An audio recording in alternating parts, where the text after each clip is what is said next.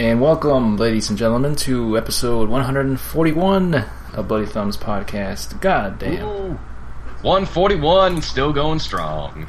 141. And as always, I'm joined by my comrade-in-arms here, C.H. Gorog. How y'all doing, ladies and gents? I'm doing good myself. Oh, man. Is this another one of your double talks? Yeah, yes, indeed, and I will actually be holding the entire conversation of today's episode, just me and myself. Unfortunately, you are not invited, so thank you very much, Splinter, but we will not be needing your assistance today. Alrighty, then. I'll go ahead and just mute myself and watch a good old-fashioned telly. Good man, good man. I hear Breaking Bad is doing good these days. Yes, Breaking Bad. I did watch that last night. I have not caught up with... No, I have caught up with, but I haven't seen the other show I watch is on AMC. Almost all the shows I watch are on AMC, pretty much. Hell on Wheels. I need to watch that. I heard it was like it wasn't as breakout big as Mad Men or Breaking Bad or Walking Dead, but it was still a really good show. It is a good show. I think it's not. I mean, I would say the same for Mad Men. It's not for everybody. People, for some reason, don't like slow-paced shows, but even though they have good payoffs. But yeah, Hell on Wheels is I guess, the middle child of all the shows here. I think that's a good comparison to make. They're the middle child there. They're all nice and dandy to look at, but you know the shining gems of them are the firstborn and also just the ones that's been around the longest, which I believe has been Mad Men. Yeah. You're saying Hell on Wheels is the Ron Weasley of the AMC television shows. I think that's a perfectly good comparison. I couldn't have made it better myself. I've noticed with like every single AMC show, it's never uplifting. It's never like optimistic about about humanity or about anything that any people do. Like Walking Dead is all about like, okay, humanity dies when people are in trouble. Or, Mad Men, where it's like, oh, okay, this, patriarchy of men who completely do nothing but abuse both women and minorities, and just are, incredibly evil at points. And then, like, I assume Hell on Wheels is kind of the same, where it's, not really looking towards the brighter side of the outlook on humanity. Yeah, I would say it's a lot of. I guess it's more a bit of that, and also I guess the sacrifices that have been made in terms of just getting this transcontinental railroad to go get it all together there. It's mostly all dramatic shows for AMC. They don't have a comedy on there. They have like one or two or three reality shows on there, but they don't really count. It was like Comic Book Men and like Immortalized, and then just this other show with they're like a bunch of like a circus family. Yeah, I haven't seen it, but I've seen the promos. I've never seen that other one. It's kind of said that like your most lighthearted show is like a reality show where the guys do nothing but usually complain about what's going on, because that's sort of the staple marks of reality television. Yeah, It's basically those same beats there, and nothing can top the greatness that was once back in the mid 2000s with the Flavor of Love, those good old Flavor of Love reality shows there. I thought you were going to be saying I thought you would say something about Steven Seagal's reality TV show where he actually was a cop and he was going down busting heads. Well, Flavor of Love was a comedy reality show, but if you're going to talk about real dramatic stuff, real stuff that gets to your innermost bones, and then we got to be talking about Steve Seagal, Lawman. And that's the one. With it includes many moments of Steven Seagal trying to do right by the community and trying to educate them, because he's a wise man. I think he's wise beyond his years as a man and just a movie actor there, my good man. He's the Bill Goldberg of our generation. The Bill Goldberg, and just he's got this ability, much like Batman and in Agent 47, Hitman Absolution, which I call Seagal vision. Where everything goes in slow motion, and then you get this nice little blue tint across your screen, and there's like a point of interest that comes up out of nowhere, and this is when Steven Seagal bolts into action. He knows when people are suspicious, this mode called Seagal Vision kicks in. It should be implemented in more games, I think. Seagal Vision, is that like the Sherlock Holmes slow-mo effect, like in the Guy Ritchie films, where he just like analyzes everything, or is it, I don't know, like the point of view of like Keanu Reeves at the end of The Matrix, where he can see the code? It's a bit of mix of that and a little bit of Assassin's Creed. You know how everything, it's kind of bluish and just kind of, you get this little highlighted silhouette of someone, like a point of interest, just like yellow. It's a little bit of that. A little bit of that. But I mean, it's hard to compete with a actual real life superhero. So I don't know what the I don't know what the Hollywood True Stories are going to try to do. Yeah, I mean, I think it would probably be a good hour or 2 hour epic edition of each Hollywood Story. There's so much to cover with this man. I would like each Hollywood Story. Steven Seagal as like a vampire hunter as well, like them actually like taking a very serious look at like how we actually hunt down vampires. Except having it be fictionalized, much like Abe Lincoln Vampire Hunter. This will actually be non-fiction. Of course, because it's real. He actually did take on vampires. Of course, this is Steven Seagal Facts 101. Much like the Chuck Norris, the Chuck Norris jokes. This is common knowledge here. I don't know where is this coming from. And, well, they all come from real life. I'm pretty sure it's just a very shy Steven Seagal saying like, "Oh yeah, I want to put these out there just so that people know it, but I don't really want to be credited for this." He's a modest guy. I can't fault him for that. Very interesting individual, and I gotta say, how do you feel about reality TV shows these days? Like, genuinely, do you think like there's too many of them? Do you think they should really cut them back? Like, what's your opinion on? I don't watch many. I watch one because I watch wrestling, so it's basically a little bit of a look inside, quote unquote, wrestling there, just through the lenses of these divas that they got here.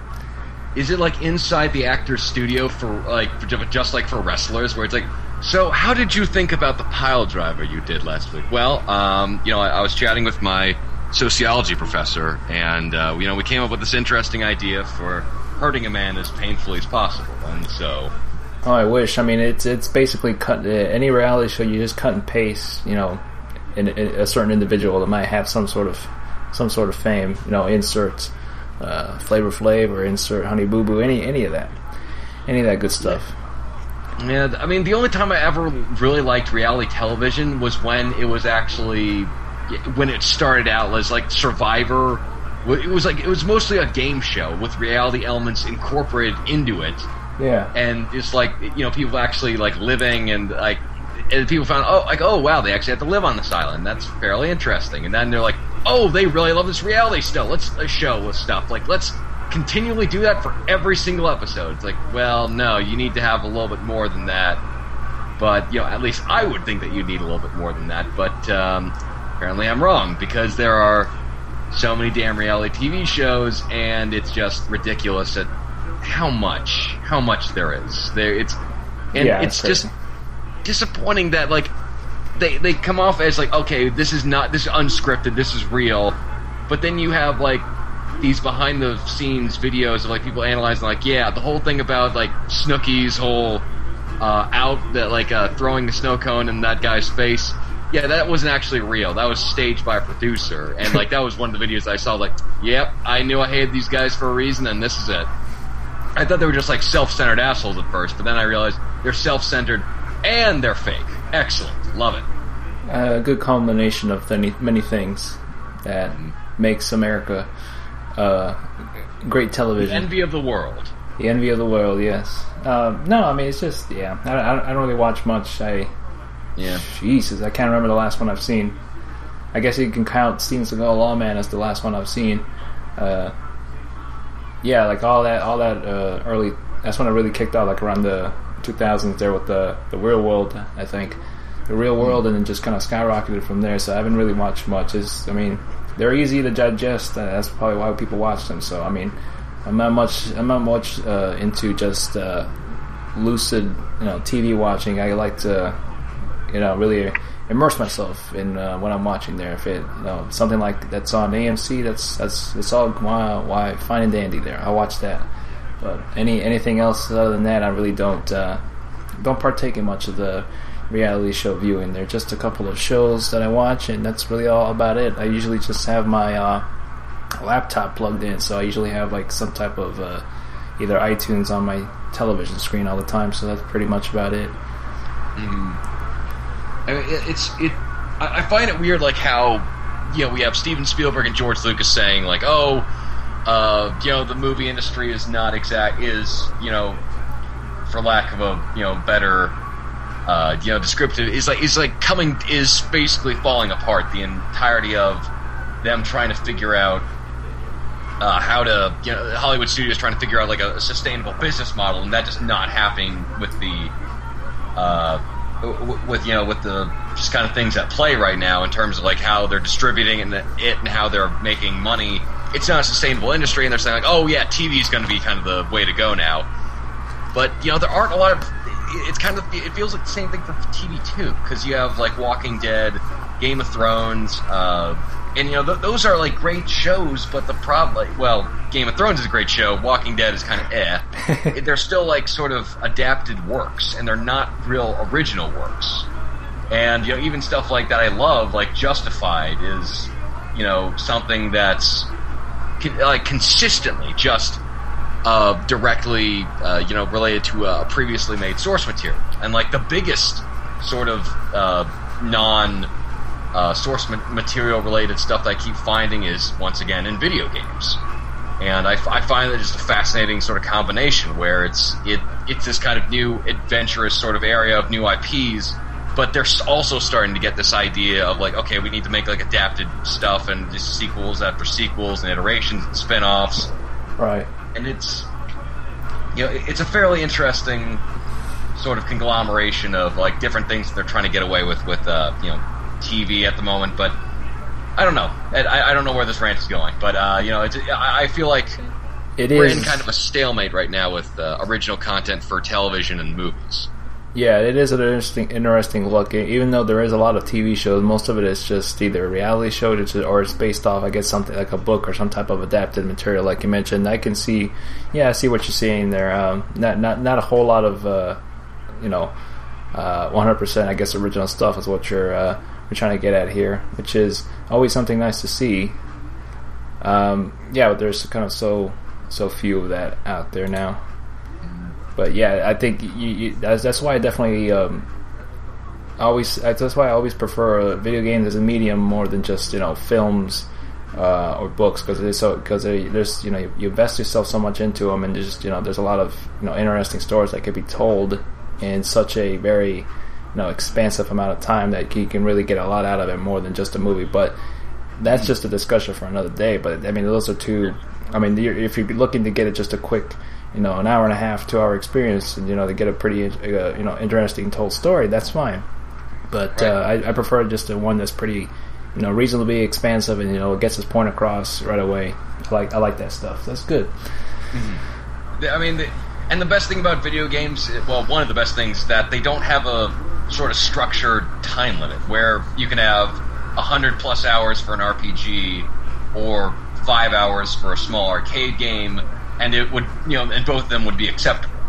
Whereas, with movies, it's like the longest you can really go is 2.5 hours before people's bladders start to, explode.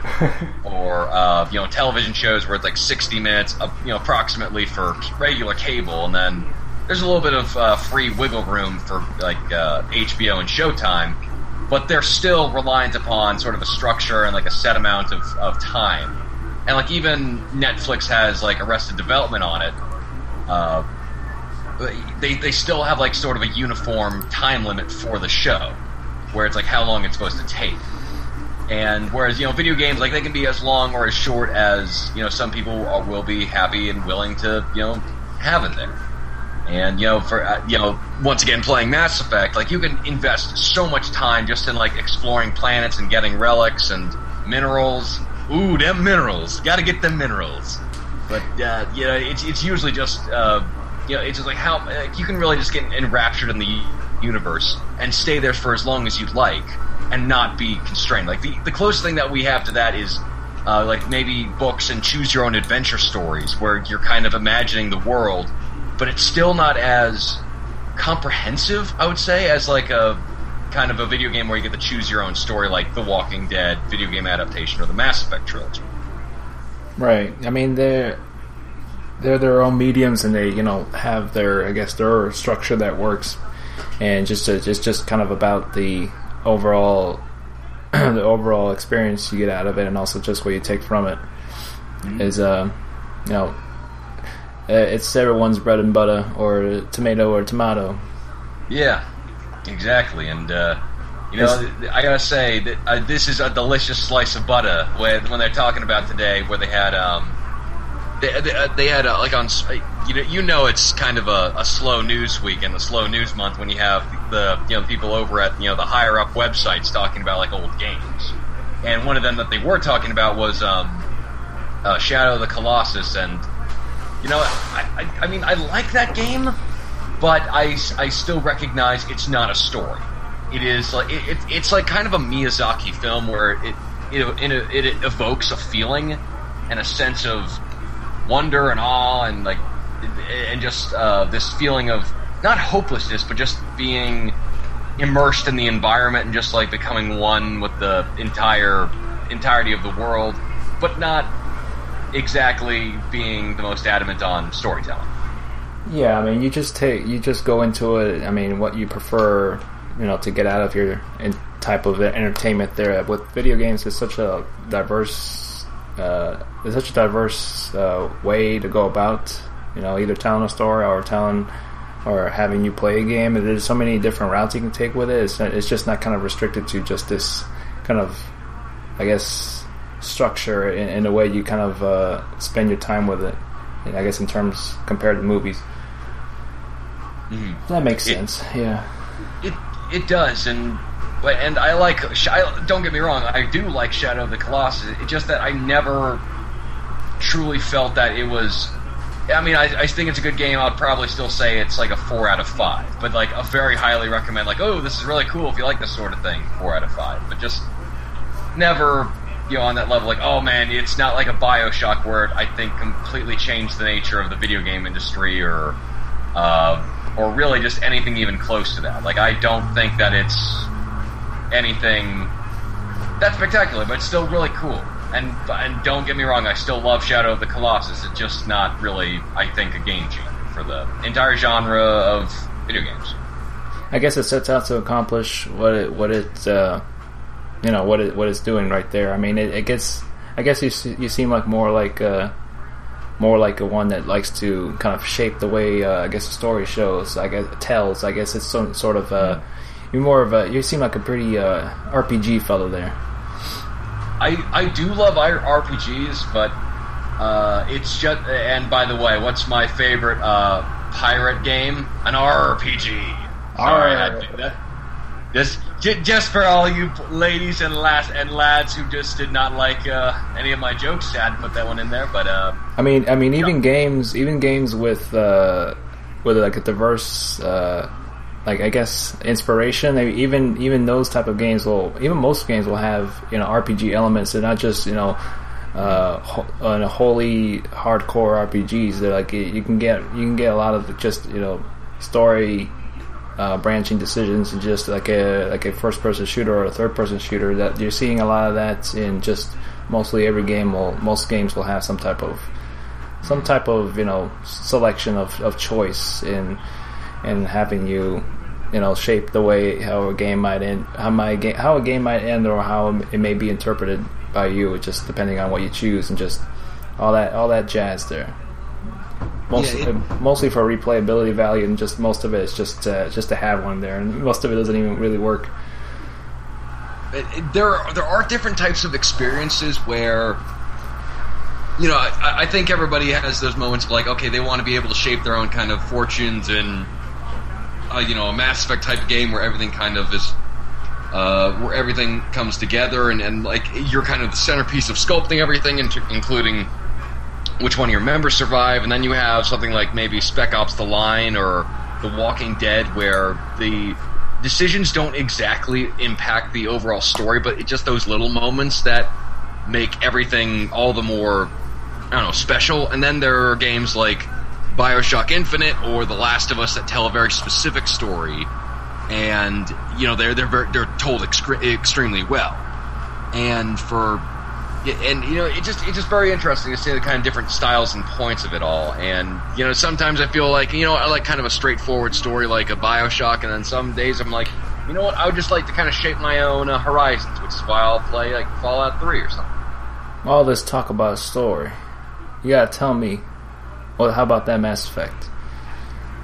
Mass Effect. Okay, the thing I find interesting about playing the first Mass Effect is I thought the gameplay would be a lot harder to go back to, where the second and third really refined the combat mechanics. Oh yeah. But the first game is still incredibly playable, although there's obvious elements of stretching out the gameplay for longer than it really should. Like, oh, okay, you have to destroy these 3 different installations that are right next to each other. It's like, okay, this is artificially lengthening the game, but whatever. The combat is kind of sketchy. There's the cover system is really weird. How you just kind of have to like sort of slide up against a wall, but you don't have a button to press. You just kind of move your thumbstick against it, and hopefully like you'll find a spot to stay.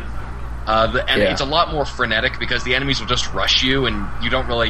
You can either you just have to hold down the R trigger for all that it's worth, and the whole biotic powers are a bit jankier than the previous other ones because they don't really have that good of a physics engine to it until employed with. Until it's actually employed with until it's actually employed with like a later game. But then you have but I just find it interesting that this was like made back in 2007, which it's not that far away. It's not even a decade ago, and yet it feels like such a completely different game with how fast games develop and change over time. The games have made a lot of progress since 2007 there. Oh my gosh, yeah. And 2007 was a fairly big landmark year. We had we had Mass Effect, Halo 3, Assassin's Creed, Portal, the original BioShock, and it's like, wow, those are like huge, incredibly large game changers, no pun intended, for the entire industry.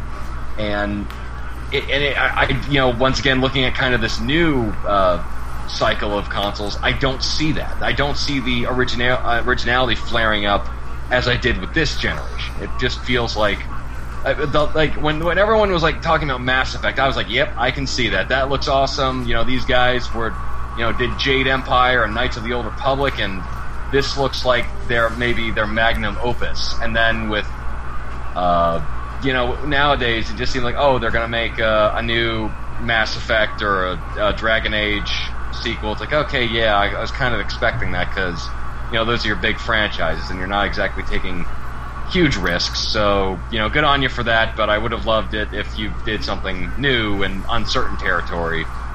But now, kind of like movies and TV shows, now that things are getting more expensive, nobody's really willing to throw in the question, the big amount of money for something that they don't know if they have a viable chance of making back all that money from. Yeah, it seems like it's just mostly, from what I've gathered so far, just on the next console generation, with PS4 and Xbox One there, it just seems more about the actual hardware and just a slight tweak in graphics. But other than just that, there isn't much discussion on just exactly how advancing a little bit of that tech there can create some type of something, I guess, a newer experience or some type of grand idea. It just seems like it's more trying to emulate a little bit of the PC there, which is in terms of tweaking the graphics up a little bit. As much as I loved seeing that trailer for Metal Gear Solid 5, everybody knows, and I've seen that trailer a lot. Damn good trailer. Damn good trailer. But yeah, I mean, it looks Jack Bauer in it. How can you not like it? I know. I mean, a big fan of 24, so I'm already psyched about that. But I'm sorry for interrupting. Yes.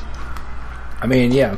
Just basically, I don't know what point I made. What was I was going to make after bringing up Metal Gear Solid 5? But I just thought I'd bring that up. But yeah, just mainly focus on just the graphics, other than just actually creating a different gameplay experience. I'm thinking, I guess if I like to see something more of they use the hardware to actually create some type of more I guess of some more of a spectacle, or some type of more creative idea in terms of using the hardware to make something fun to play, other than just to kind of look at and press X button a lot. Yeah, I do like the fact that Metal Gear Solid 5 is coming out for this current generation. But just think of the genius of Hideo Kojima. Like, he made Snatcher, Police Knots, the Metal Gear franchise that he can't ever seem to escape, and Boktai. And it's obvious the guy is pretty intelligent and he wants to do more. But until he can prove to Sony otherwise, he's completely trapped and deadlocked in. And just making more Metal Gear games. Yeah. And while I love Metal Gear, I want to see more of originality and what else he's got up his sleeve. I guess the one thing to take away from that, even though he is kind of entrapped in just the Metal Gear Solid franchise. I mean, I love the Metal Gear games because they're always a different experience. I mean, you don't really get that type of experience in any other game. So they're always a unique experience, and he always does something different in each one. So that at least on that aspect, I can respect. And seeing it would be interesting to see him do something different, because he's always been. I mean, he's mentioned before about maybe helming the Silent Hill series. Him doing the Silent Hill series would be something very interesting. Absolutely, and it just, it's just sad to me to see, okay, you have these huge names, and yet they can't escape anything that they do, even though I kind of got them to being the big, household names that that they've been grown up to be. Like Shigeru Miyamoto, he really wanted to do something original with Pikmin, and Pikmin didn't exactly take off in the manner that he had hoped. But it's still getting good word of mouth, and still has a very dedicated following. But that being said, they're not doing a lot of risky ventures. The riskiest thing that they got going on is the Wonderful 101, and that's not even their product. That's Platinum's thing. Yeah. And it's nice to see that they're doing a little bit more interesting stuff with some of the. Platinum and a lot of third parties, okay, we're gonna be making a couple of interesting ideas, but it just the whole tried and true sort of mainstay staples are not even trying to cycle out new things to get people excited. It's all rehashed stuff. I can't remember a single person who thought the new Gears of War was really needed, or even better than the entire trilogy that they had before. And same thing with the new God of War Ascension, where it's okay, it's cool, but it's not exactly an improvement over the storytelling, and so on and so forth. And it's just too dang bad that we can't see some more new stuff. And I'm not as pumped up for new IP and new stuff that kind of the bigger studios are pumping out. But that's why I'm really interested in seeing what kind of the mid-tier studios and companies are going to try to do with Steam, or limited budgets, or CD Projekt Red with their Cyberpunk game. That's got me fascinated and interested, just because of how much dedication and time they put into Witcher 2, without even people saying we're going to take people for a ride. They gave an extra CD for just the music and a guide for the game, how to play it. It's okay, that's obviously a studio that wants you to play their game, and that's the kind of studio that really makes me interested. And it's just I want to see more originality, more different ideas, because this is a very burgeoning industry. Because we have big sweeping sci-fi epics we have all types of genre sort of staple marks. We got westerns, we got action games, we have all the kind of big budget stuff under the sun. But I like to see something a little bit more personal, something a little bit like not as like hyperbolic or that huge, and something with a little bit more heart and a little bit more, I don't know, restraint in terms of how it's made and portrayed. And yeah, I definitely agree there. I mean, even with with Nintendo, most of all, I mean, I'm all for, I guess, having those, classics that you love, but how many times can you really, remake the same game all the time? Nintendo is the one I really want to see them do new stuff, new IPs, rather than just rehash some things. That's why they're having some third parties making some games for their Wii U. It's not really doing that well, but I mean the only reason I would get one is just to play Bayonetta 2. But I mean as much as I love Mario, I love it, but I mean I don't want to. I mean I played it before. I mean I don't want to play it in HD. Like Wind Waker, I think was one of those games. Like, okay, it definitely deserves a little bit more praise, but would I, pay for it again on the Wii U? I don't think so. And that's the problem. They just, they're always just, grabbing from the same bag they've been grabbing from for, 20 some odd years. It's not, and there's something to be said about, like, okay, you've got the franchise that people love. I have yet to see a main staple mark of Mario game, like a main Mario game from either, from like a main console sort of thing that has disappointed me. Incredibly, I thought, like, okay, that really didn't deserve to be there. That I have played yet. I haven't played any of the new Super Luigi Wii U or the new sort of whatever, what have you. But, like Super Mario Galaxy, Super Mario Sunshine, they always seem to have like some sort of very cool hook to the gameplay that they have. And, like, same with Zelda, same with Metroid, except for Other M, which just came off. It's like, okay, our new hook is that we're going to be incredibly sexist. But it's one of those things that just make me think, like, okay, it's a good thing to rest on your laurels and kind of what you were founded upon for a little bit, but you really do need to once in a while to step out of your comfort zone and try something new, or else the industry's never going to move at all. Yeah, that's my only kind of slight concern with Nintendo. I have a lot of fun memories with their games, so I'm not bashing Nintendo or anything. It's just, they need to do something more different here every now and then. Mm-hmm. It's, and the thing is, like, if you love something, then it's okay to be critical of it. That, like, I love Nintendo. I think they're one of the best developers out there. But, they're just the lack of their own original content coming from them is kind of disheartening. And I just want to see, like, a little bit more support for, like, new ideas. Because that's how we get stuff like Pikmin, or that's how we get stuff like, Jak and Daxter, or or how we get some fun, incredible, like even just stuff like engaging stuff like Limbo. Like, that's how we get like interesting stuff when people are willing to experiment. Exactly. So, other than that, how was kind of the overall experience? Have you already beaten Mass Effect? I'm sure. I was going to bring up when you were mentioning about the cover system there. I bet you still had the same reactions that you had when you were playing it, when you're in cover. How they kind of bum rush you. You're like pressing the A button to do a roll, but you realize you can't do rolls in the first game. Yeah, pretty much. I tried to. On one section, I specifically remember because I was like, why can't I hop over this chest high wall? I should be able to. Oh, that's because it's the first game, and they didn't realize that human beings can do that. So, as much as I like, oh, this game is still good, but the fact that you're not even realizing that you can do that you can like get over something that should be fairly easy to get over, it's still a very fun game.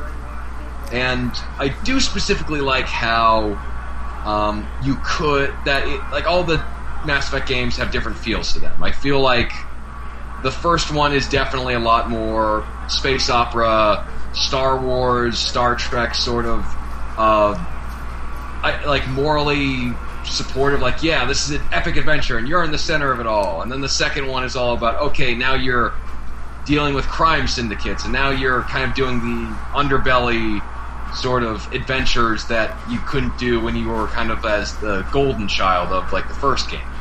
Where it feels a little bit more like maybe Firefly or Battlestar Galactica, where, they get a little bit more messier with the morality, they get a little bit experimentative with, like, how like the morality aside of like, who do you trust, who don't you trust, and it's like very interesting, especially when you have to make deals with the Elusive Man. And the third one is all about like a war story where it's huge, epic in scale, and maybe something even close to like a Halo, or maybe even like something like Babylon 5, where you got like all these different categories of individual species who are trying to become like well adjusted with each other, but they're also still at war.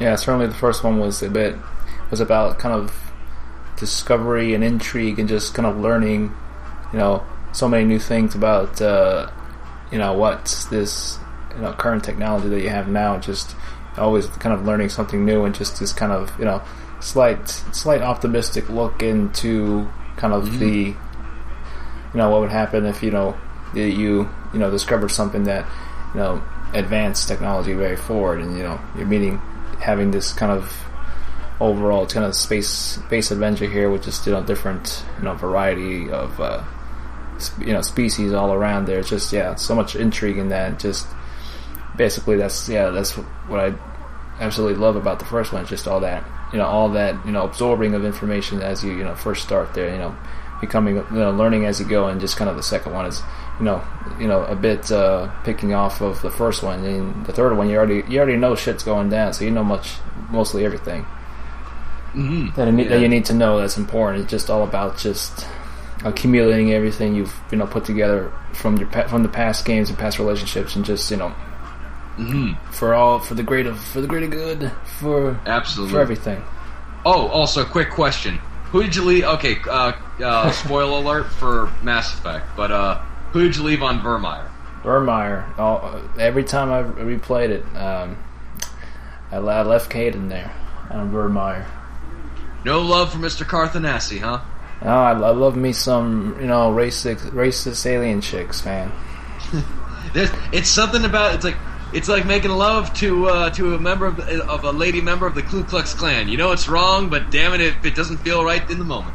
I know. I mean, I played that game so many times. So I mean, I've always found something new every time I played it. Just something like I might have missed. Just one little small side quest I didn't do. It just opened up new perspectives on certain characters, and just very, very, very small side characters.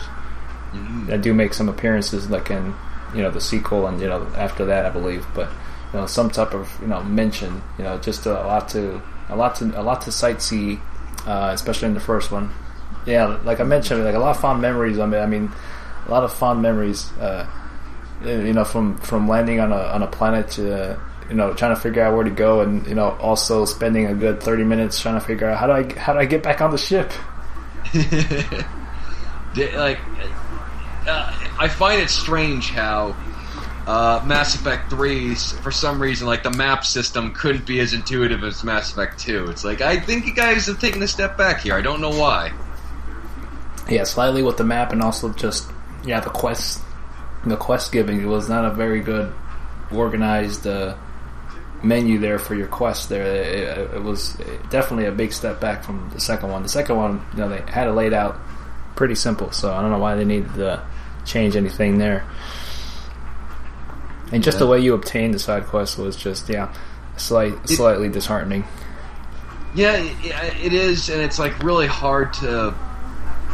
It's hard to find. For Mass Effect 2, it's like, okay, here's the map.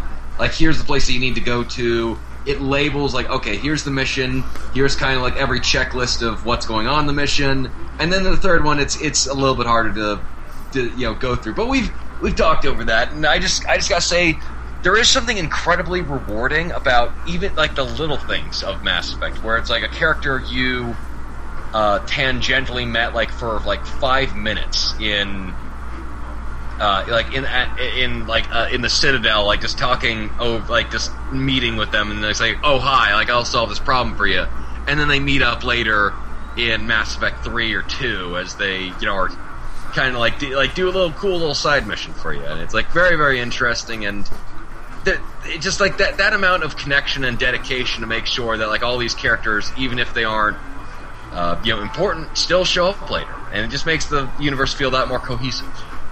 Yeah, it makes it just that much more immersive, I guess that's the word to say. I know it's a bit of an overused word, but it is. I think that's the best way to describe it there. And I always say, for those who haven't played Mass Effect, I would always recommend to play the first one. The gameplay, it's not the tightest there. I mean, you gotta give it some credit there, because it came out in 2006 or 7, so you're gonna have to take it easy there. Not trying to do your barrel rolls and like you're thinking you're playing Gears of War when you play it. It is very playable. So I mean, the only part I have ever had trouble with was just a little bit with just it was fighting Liara's mom. That's the only mission I've ever had issue with. But I've learned to. I mean, playing it over at least 10 times, I've learned not to really have much trouble with that after like 5 times. Yeah. That was one of the harder missions.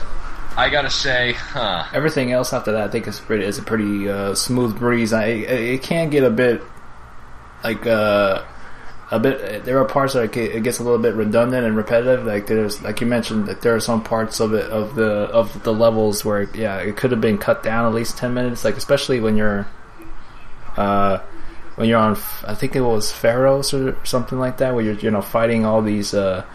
All the infected, I believe. I forgot what Thorian creepers. The Thorian creepers. They will, the minions there that show up in like the third one. I forgot the names, but the ones that get impaled on the spike and they get turned into the dragon's tooth. What is it? What are they called? Damn it! Yep. It's gone. It's gone. Just at the door. I'll see if I can look it up real quick, but yeah, they basically get. You see this first happen in the first game, in the few moments that you land on the planet there, in the first planet. The Geth are like near them, and they get impaled, and then they turn into these. Are they called stalkers? Something like that. And I don't think. Well, anywho, I like the fact that, especially with the Mass Effect series, that like the first game, it establishes Husk. All the husks. Yeah, the husks. Like those are pretty terrifying in terms of like how they are created, and how they're basically just human beings with all sorts of things gone wrong. And they're terrifying looking, but they weren't very menacing in the first game. As in terms of gameplay, they were pretty easy to blow over. But they got kind of it got kind of repetitive and redundant with them. It's like, I had to go through these. I had to shoot like 10 rounds in each one of these to get these to kill them. They don't really do much. They don't really do any damage on you, I think. In the third one, they definitely did. They're definitely more ferocious in Mass Effect 3. Yeah, it is. And I like the fact that, like, for the first one, it sets up the Geth. It sets up, like, okay, this is what they believe in. This is how their relationship to the Quarians. And then it isn't until the second one that you kind of see their point of view and what's going on. And with the first one, it sets up like, okay, this is good, this is evil, and then it presents like the morality issues of this is the point of view of like Cerberus, of the Geth, of the Krogans, and you realize not everything is so black and white. And just with the third one, everything comes to a head, and it's kind of like, okay, now you've been given both sides, or just more point of views than you would if you just played the first game. So now, what are you going to do when the time comes down to it? Who are you going to side with? And in the end, kind of what is your morality sort of playing on? Yeah. And I really like that with Mass Effect, how it can have such an introspective look at relationships with characters that have such a huge macro level impact. And even, and of course, who can forever forget the awesomeness that is Conrad Verne? Conrad Verne. I mean, I know some people have actually missed them, which is such a shame. In the first game, you can completely I mean, it's not easy to miss him, but you can completely miss him, and he's never in any of the games after, I believe. Yeah. I mean, he's in he's in the trilogy. He's the fan in the first one. He's like trying to impersonate you in the second, and then he's actually really trying to help in the third. And depending on what happens, like I'm not sure. And once again, one of the things that really makes me think, like, how the hell are they going to make a fourth game or another series chronologically after the third one? Because they got to answer a lot of stuff. Yeah. But with Conrad, he's one of the more interesting personalities, and what I love about it is, like, every single character you remember, if not just for a certain, if not for a certain character trait, then at least for a mission, and like you can remember what they were doing. There was never a mission where I was like, I don't really like this, and I feel like I'm really wasting my time with this entire thing. Maybe some of like the side missions, like just going to planets and raiding mercenary camps, or the moon base where you're trying to destroy the VI that goes crazy. But in like the second and third games, none of the missions ever feel like, okay, this is just like wasting time. No, you really get a lot out of it every mission, like after in the second one there. And yeah, like you mentioned, almost every character you meet, either like in one mission and you never kind of see again, you probably will end up seeing them again. They all, like you mentioned, they all have some type of trait, personality trait, lines, or just overall action that they do that they really stand out, and then you never forget them until you see them again. It's like, hey, I don't remember your name, but I remember you. Just things like that always stick with you. It's just a lot of credit goes to just the writing there, and that's what I always loved about these games. They had good writing, memorable characters, big and small. Big and small characters. I also gotta say, it's hard for me to care about squad mates as I do with Mass Effect. They certainly go out of the way to make, like, even with like Mass Effect 2, I remember distinctly from that game where it was like, okay, like now basically most of the squad in the first game is not going to be on your roster for the second one. I said to myself, I'm going to hate this game. I'm absolutely going to hate it. I don't like this. Who is this woman who looks like a tattooed biker chick with no hair? I don't like her. Or what about this other guy who's a Krogan but who's not Grunt? That makes me very sad. I'm sorry, who's not Rex? And who is this man who's green and looks like a lizard? That just makes me sad. And then playing it like, oh, I can see where they're going from here. I like this. And then with the third one, I was like, okay, I'm not even sure what they're going to do with this one. And then they made me fall in love with all the new characters, like Trainer and Vega, and even Cortez. Like, I was like, wow, even the kind of nonchalant guy who's just working inside the mechanic station, I even like. That's great. It always... I always thought that they should have... The fans should have, put together their resources in something much, much greater with petitions. They should have just petitioned BioWare to make a Conrad Verna DLC, I always thought. Have a nice side mission. Have Conrad on your squad there. Like I mentioned, you change the gameplay up and make it more like a escort mission. You try to make Conrad feel like a badass when he's on the mission with you.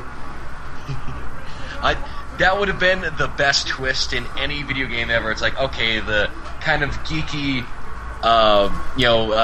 sort of fanboy, it actually turns out to be like a pretty big badass, and that just makes me smile. Just because, like, it really does. That would have been awesome. I still like the fact that they still incorporate him in the third game, but that would have been like for the extended cut or for Citadel. Like, imagine just like even like for that game, you invite Conrad. Like, oh, okay, Conrad, I guess you can come along because he's sad. He's not doing anything this weekend. Come on, let's go have some fun. And then he just joins up. That would be fun. Yeah, it definitely would have been fun there. So any more thoughts, going back to Mass Effect there? I know you've also been playing some other games as well on the docket here. My mental docket, what we did a quick pre-show. Yeah, it's Witcher 2 is another game that I'm playing that I'm getting through right now. Oi, Witcher! That's a quality game right there. And it's interesting because it's an RPG that is still following the storyline of the previous ones, but you don't need a used save game or kind of previous knowledge or previous experience in the gameplay for a continuing storyline. It's kind of like, okay, they kind of decide who you're going to interact with, and you can't really change a whole lot of character and story interactions, which is going to probably be the same for the third game, where you're not going to carry over a whole lot just because it's going to be on a new console. Yeah, that's what I was wondering too. I mean, they mentioned that you'll be able to pass your game saves on to the next game, but since I don't know if it'll be the same, I guess, same file format, the same file type, from the Xbox 360 to the Xbox One. I don't know if that's taking into account any of that, but yeah, seeing how they take the third one, I have up the utmost confidence in that. I know the second one. Whoa! Something happened. Sorry. I just knocked over a table. My fault entirely. CH died. Yep, okay, gotta reload my save from that instance and make sure that nobody ever saw that one. So just give me a moment to go to the menu and select save. Loading. Okay, now we're back. And we're back. Fantastic. Yeah, I mean, yeah, the Witcher 2, I never felt lost in terms of, like, I guess the context of, like, Geralt and some of the characters he talks to. They do a pretty good job in, explaining that through just character interactions and just, the kind of very small, subtle stuff. So I never really was lost or anything. I didn't feel like I needed to play the first one to get any idea or read what happened in the first one. It's pretty. They set it up pretty good. I mean, The Witcher 2. There, you got how far have you gotten there? You got the. There are definitely a lot of skill points to invest in. I always suggest you invest in the roll. I never parry, so I always find it. I always find it better to roll behind somebody and give him a good swiping on the back there for some extra damage. I'm right now. I'm in the I'm at the a part where I'm talking with Vernon Roach, for the first time, and not the first time. I'm still trying to deal with that giant monster in the middle of the lake. They gotta get the potion. You go into the dark recesses of that cave where there's all those. I want to keep on calling them Rakghouls, but that's the Knights of the Old Republic monster character. Damn. Yeah, I recall that the monster I remember that pretty well. It's not as tough if you go ahead and replay it again, knowing what you know now. It's tough in the. I guess I don't know how far that is. They introduced that. I think it's probably a good 2 or 3 hours, I believe, when they introduced that. But you're still trying to get used to the gameplay there. So yeah, like the getting used to the gameplay there is slightly working against you in terms of that first encounter there. I think he's supposed to drop like a trap on there that he hits. Yeah, I do like the fact that there's kind of various ways of dealing with it. Like you could either try to find the potion yourself, or actually talk to people around you. You could actually talk to Vernon and see if he will point you in the right direction. And then dealing with the monster is kind of like, okay, you can try to take it on head to head, but I'm getting my ass kicked right now by that giant creature. Where it's like, okay, like put down the trap spell, and then it'll be immobilized. Then I just put it down, and then it swings like huge tentacles, and then just kills me in one stroke. Like, well, can't do anything now. I'm dead. Yeah, they're definitely. I know that the game introduces the potions. You know how you go ahead and sometimes you won't even know it.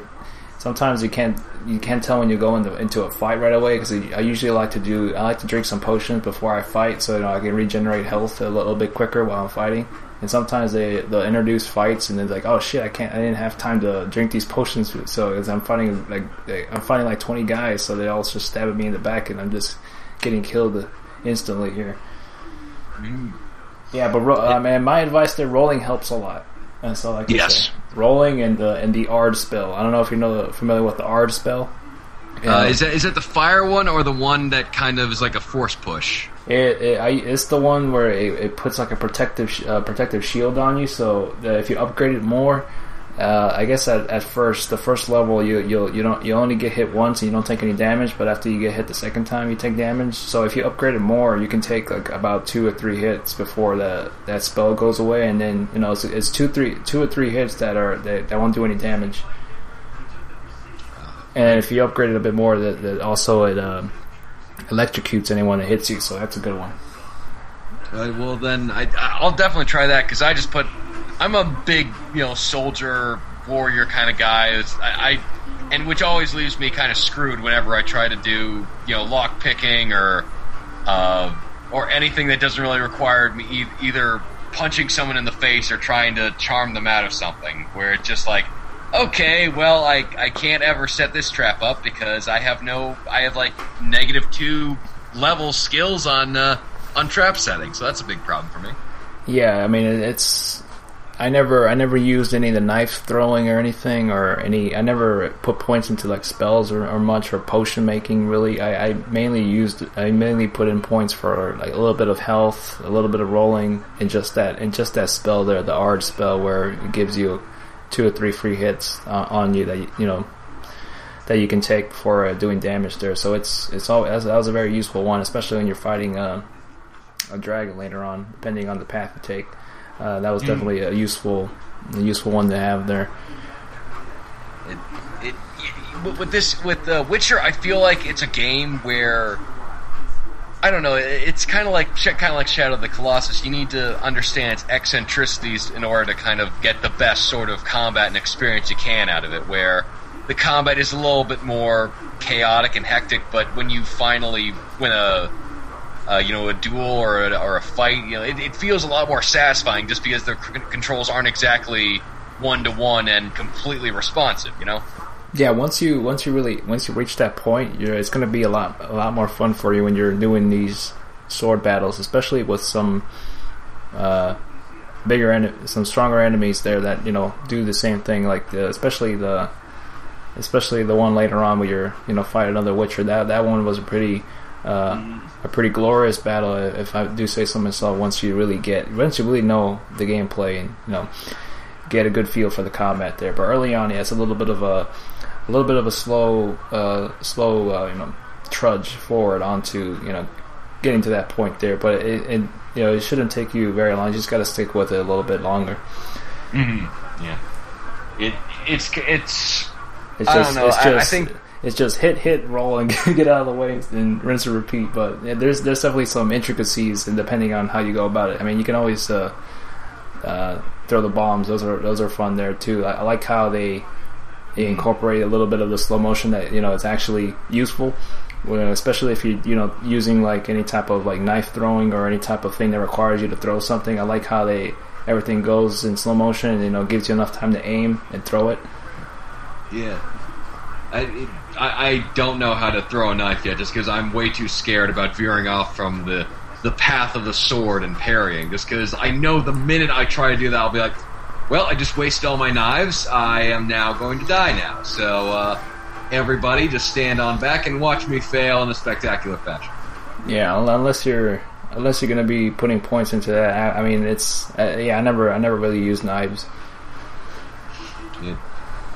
For me, it's just like, if it requires more than a button to actually activate the power or anything, then I'm probably not going to use it, which is why, like, okay, making bombs, making traps, not going to be my thing.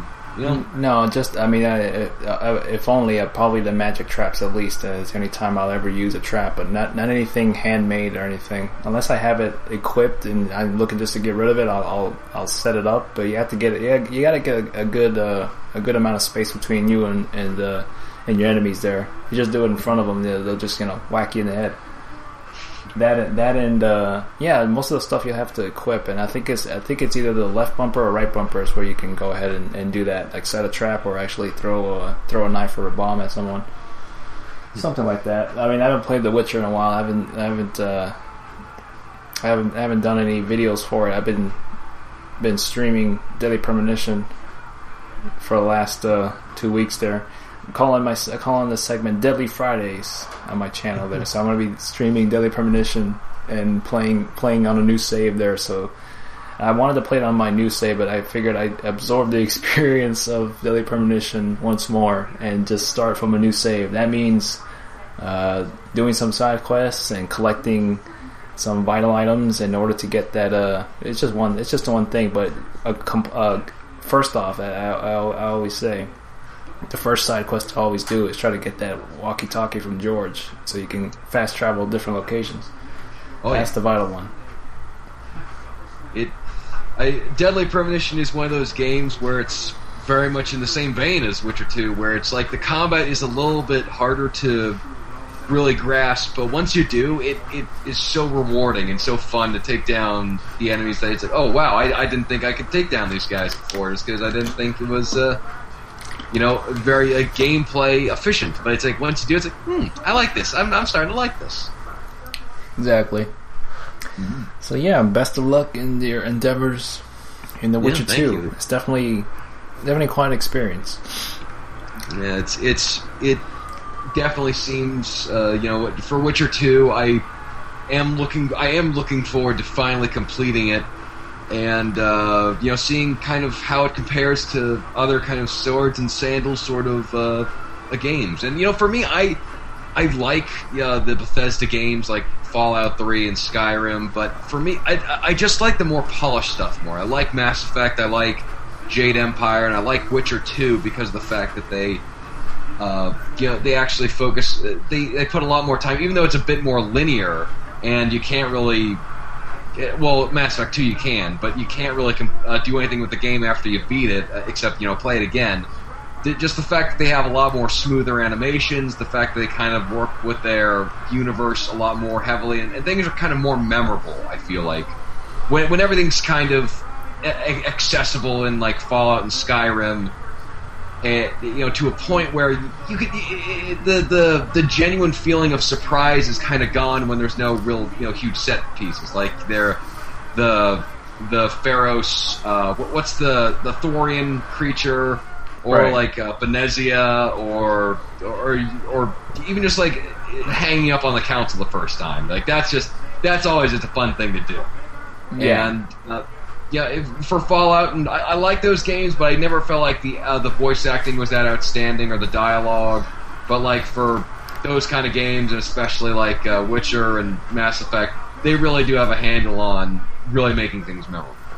Yeah, like what those games are just you mentioned they're more linear in terms of story. With in Fallout, it does have similar elements to those games. It's just that it's mostly. It's mostly if you really want to get into just it's mainly just like fetch quests, pretty much. I mean, if you're really into that stuff and just exploring, that's certainly a game to play, and just it is a pretty cool and awesome experience when you do that.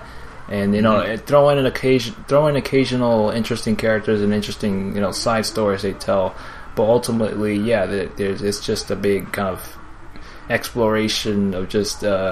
What it would be like in this post-apocalyptic world with just these and how people take this catastrophic event that's happened and just how it utterly just either evolves society and just how everything pretty much changes after such an event like that.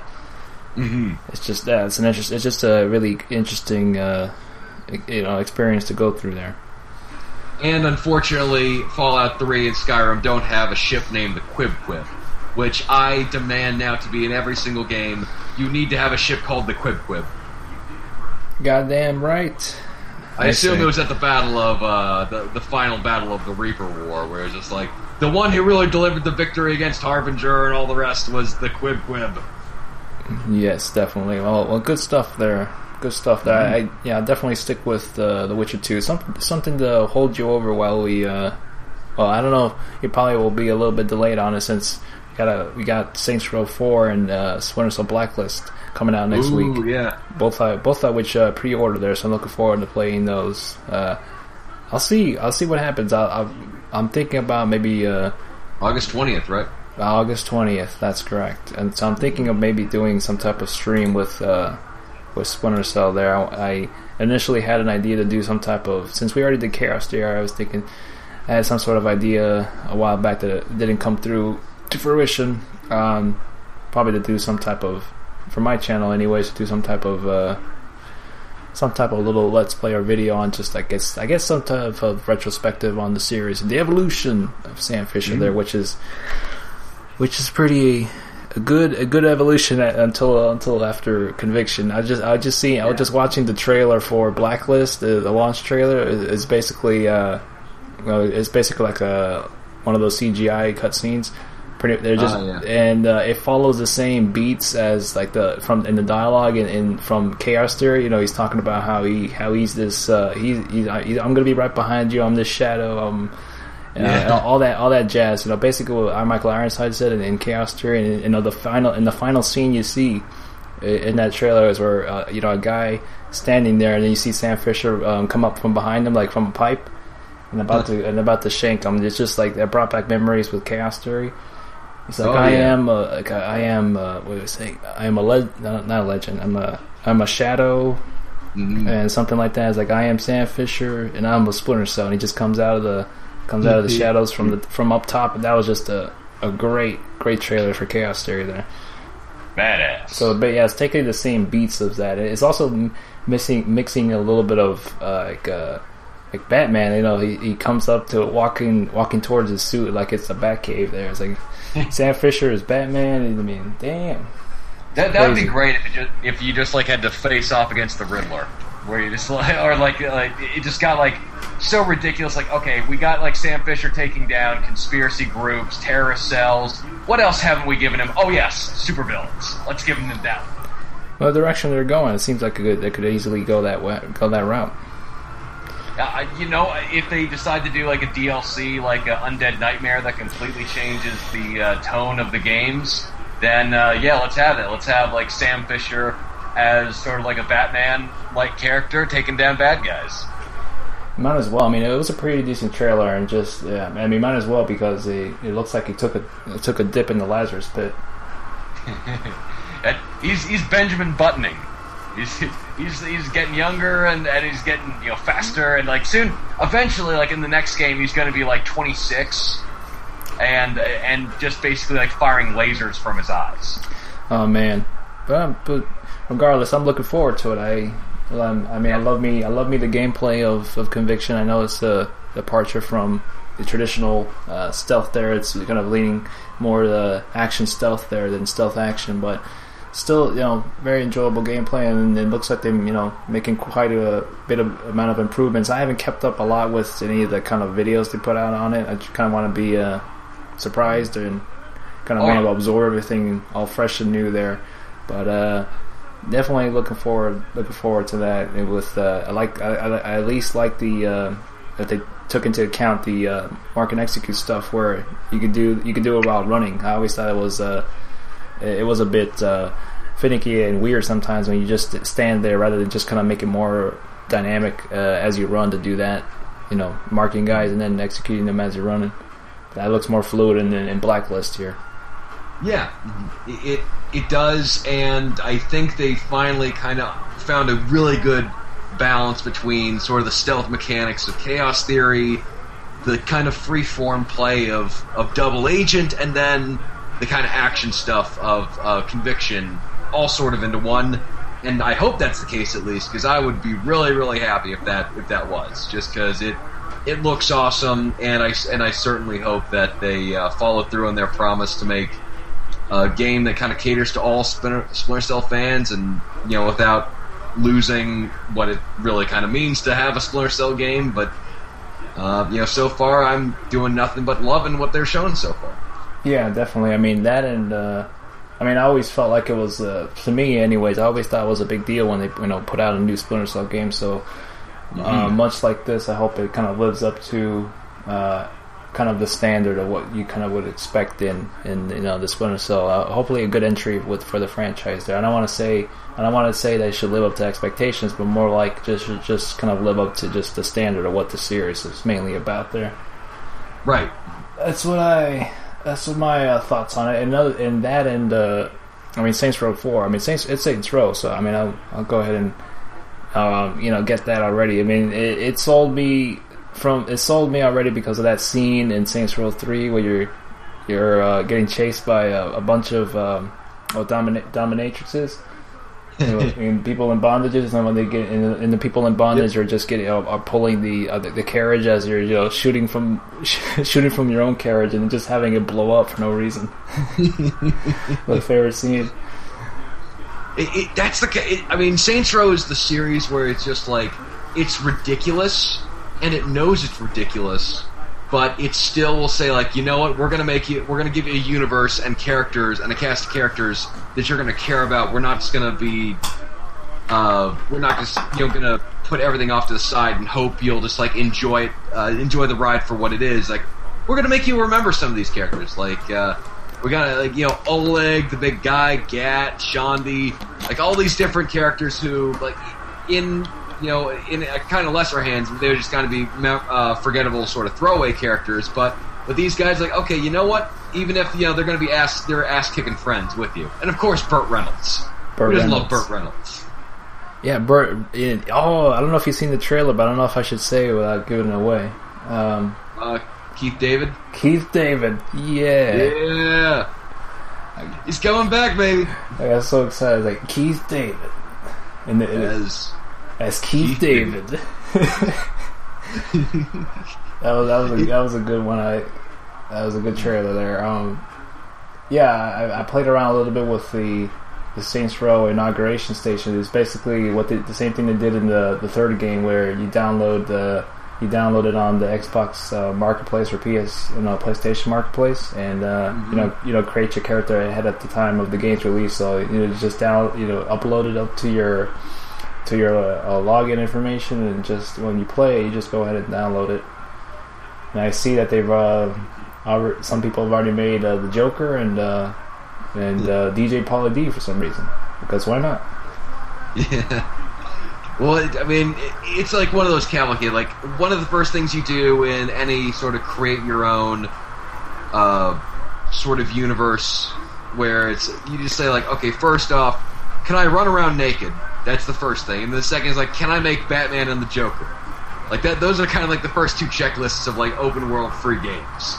That is a very important checklist to follow. I very, very. It's a shame because I can't make a Agent 47 on there because they don't, for some reason, they still have the same. I mean, I guess because they were looking to make this DLC, so it's basically still kind of, Saints Row 3 with just a bit more add-ons there, but it is, it's unfortunate that they haven't even. Haven't really much expanded the customization of it, but it's still. I mean, customization is still a lot to do, but it's not as quite as intuitive or expansive as like the Saints Row 2 was. Like, you can't have like a undershirt and again another shirt there. It's small things like that, but it's still something that you can have a lot of fun with and create some good stuff. And I do like the series. Like, I don't think the Saints Row selection it's not as big as the it's not as big as in the second one. Like the third one, like you can customize a lot. You still can't customize like almost every minute detail like you would in Saints Row 2. But in the third, they finally find their own style and look to it, where it's this cartoony meets realism sort of view, where it's like like the second one, they kind of have janky character models and some questionable looking stuff. It didn't look like, okay, what are they going to do? Are they going to try to be a little bit more like realistic, like Grand Theft Auto, or are they going to kind of go with this? Then with the third one, it's like, okay, now we can kind of lock down an artistic style that kind of fits our bill of what we want as the Saints Row series, and kind of everything's very glossy and sort of popping out of the screen, where it's all it's like a comic book almost. Where the other one was kind of like, okay, this is kind of a downgraded version of Saints Row, Saints Row 2, and especially Saints Row 1. Saints Row 1 looks like, wow, they have come a long way. And with 4, it seems like, okay, now they've really sharpened everything to a mirror sheen, and I certainly hope like the little things that I have problems with. I hope I can replay levels, and I hope I can rewatch cutscenes, because seeing what your character model, like a 500-pound bald woman who's painted blue talking to somebody like in a very serious way, but instead of like her voice, it's a zombie's voice. Yeah. I want to go back and play that, and I don't really want to go through the entire game just to get that one scene. Yeah, I definitely like that aspect that you can pretty much make whatever you want, and it all transitions in the cutscenes. And yeah, there was a slight shame that you weren't able to replay missions or look at cutscenes. That would have been a nice addition there, rather than just having to replay it just to see it again. That would have been better to have that feature there. And also, maybe hopefully makes slight improvements on the gameplay. The gameplay is pretty solid, but it can get really chaotic. Really chaotic, and to the point where it's just it almost teeters on a little frustrating, especially with that big shootout you have in 3, where you're on top of a roof there, and then you're going back down again. That was just absolute chaos going on. That was nuts. It's like, and it's just like this thing there when you're ragdolling all over the place. Like, god damn, it takes me like 3 seconds to get up. It's like, damn. So it's just explosions going around you. It's crazy, ragdolling all over the place. It is, with each it's important, I think, for games to always find their voice and find their sort of niche. And even though the Saints Row series has been sort of portrayed as the low crass, blue collar, anything for a joke, even if it's really repulsive sort of mentality, it's not that kind of franchise where it's very little of that, even though that's heavily marketed as like a dildo bat or like an anal probe weapon. It's actually surprisingly smart writing and like really good comedy and character building, and just making you really love the world, even if it's not exactly in the most the strict sense of kind of slow paced and methodical sort of environment, where they just want to say like, okay, what's the most ridiculous situation you could be involved in while still caring a lot about the world? And so far it seems like, okay, you're going to be the president now. That seems about right. I could go with that. And have superpowers and go into the Matrix and things like that. Like most of the funniest stuff that goes on, like they don't really display in the trailer. So it's like there's definitely some good scenes and good funny gameplay moments that you can definitely experience there, depending on, I guess, your taste in humor. But that there's definitely a lot of that you don't see, that they think it's pretty funny and insane that they show in the trailers. But the ones that I find personally pretty more hilarious than that are actually not in the trailers or in the actual game. Yeah, just it's like little stuff too, where it's the character interactions where you have I think Violet and Kenzie together as your homies, and she just goes like, we're like sisters now. Okay, like, may I smell your hair? No, please go away from me. It's just the little character stuff like that. I just absolutely love, and I think. And they're saying, I hope this is the case, where they're saying that they're going to be ending, they started on the Xbox 360 and this generation, and they're going to end this generation too. So if that's the case, then good on them for that, and I'd love to see what they do next, and not just stay with Saints Row, but whatever they want to see next. And they're also taking a note there from BioWare that they have they're kind of riffing on the character romance in Saints Row. You can pretty much romance everyone. There was just that one moment where oh damn it, I cannot remember who the name was of the Pierce. Yeah, Pierce. How could I ever forget Pierce? Where Jim Sterling was going through a playthrough as kind of a rather rotund individual, and it's funny just because you're like romancing Pierce, who's kind of known for liking women, and he's just like, hey Pierce, you want to fuck? Like, well, I'm not really into that, but what the hell. And it's like, okay, like I like the fact that like they're just willing to like throw away all that can. Like some of them, like Chandi has a little bit more of a serious conversation, not too serious, of course, but it's just like some of them you have to like fake emotion, and the other ones are just like, hey, you want to have sex? Yeah, sure, it sounds good. Yeah, I definitely like that. That was very very funny. I saw the same video there. That's from the good old Jim Sterling showing off all the complicated, the same convoluted methods that it's just not as simple as talking to someone and getting it on. It's just it's very complex, and they're taking a cue from BioWare and Saints Row 4, which definitely you're stepping it up to the next level there in terms of character romances. Exactly. You need like an appreciation for the personalities of everyone, how they gel with you, and then you have to very carefully press the X button to get it on. Pretty much. I mean, I find that very complicated, to be honest with you. I don't know if I can do it. I don't know how I'm going to be able to pull it off in the game, but maybe they'll think of a way to make it a little bit easier for us to all just understand and appreciate what complicated gameplay systems they have. I know. I'm just speechless at the thought of it. I don't know. Well, don't worry. I'm sure there'll be some YouTube walkthroughs of like how to do it, and just make people like, oh, okay, that's how you do it. Because I really wanted the epic romance between Pierce and my main character of the 400-pound blue woman who with the zombie voice to actually make sense.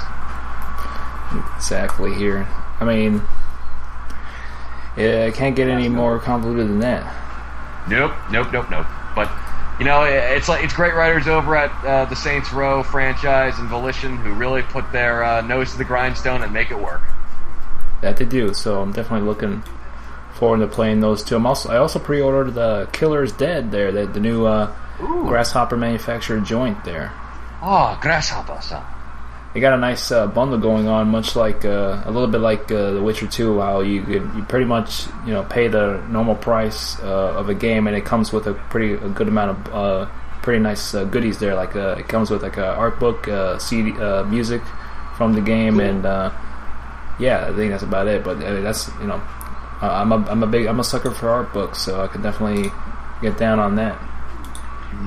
Now I've only heard like a couple of garbled things to the grapevine about what Killer is Dead is actually about. Now, what is your impression of it so far? Well, so far, I mean, I've seen a little bit of gameplay footage, and I mean, just by the overall presentation of it just really got me interested in playing it. I mean, I've only seen few actual gameplay footage of it. You should probably take a look at that. I mean, it might sell you on it from the stuff that I've seen. It's a hack and slash, and it's kind of a sort of slight anime look to it. It's just very cell shaded. It's think like Killer Instinct and it's got that Killer Instinct look there, blended in with the cell shadedness. That overall it looks really good. It's just really good to see a game like that with actual color. Get that full HD and full force there, seeing actually colors. Well, what about the grays and browns? Where will they go? The grays and browns, man. Are they out of a job in this one? That's why I can never really go back to. Are they in the unemployment line? So I can never go back to GTA 4 because it's just all the grayness there. Yeah, it is one of those games where it's like, wow, I bet the city would look great if it wasn't just two colors. Hey, man, I get a little depressed every time I go in there. It's like, oh man, I don't want to live here. Nor do I want to. My own life is depressing. I don't want to live here.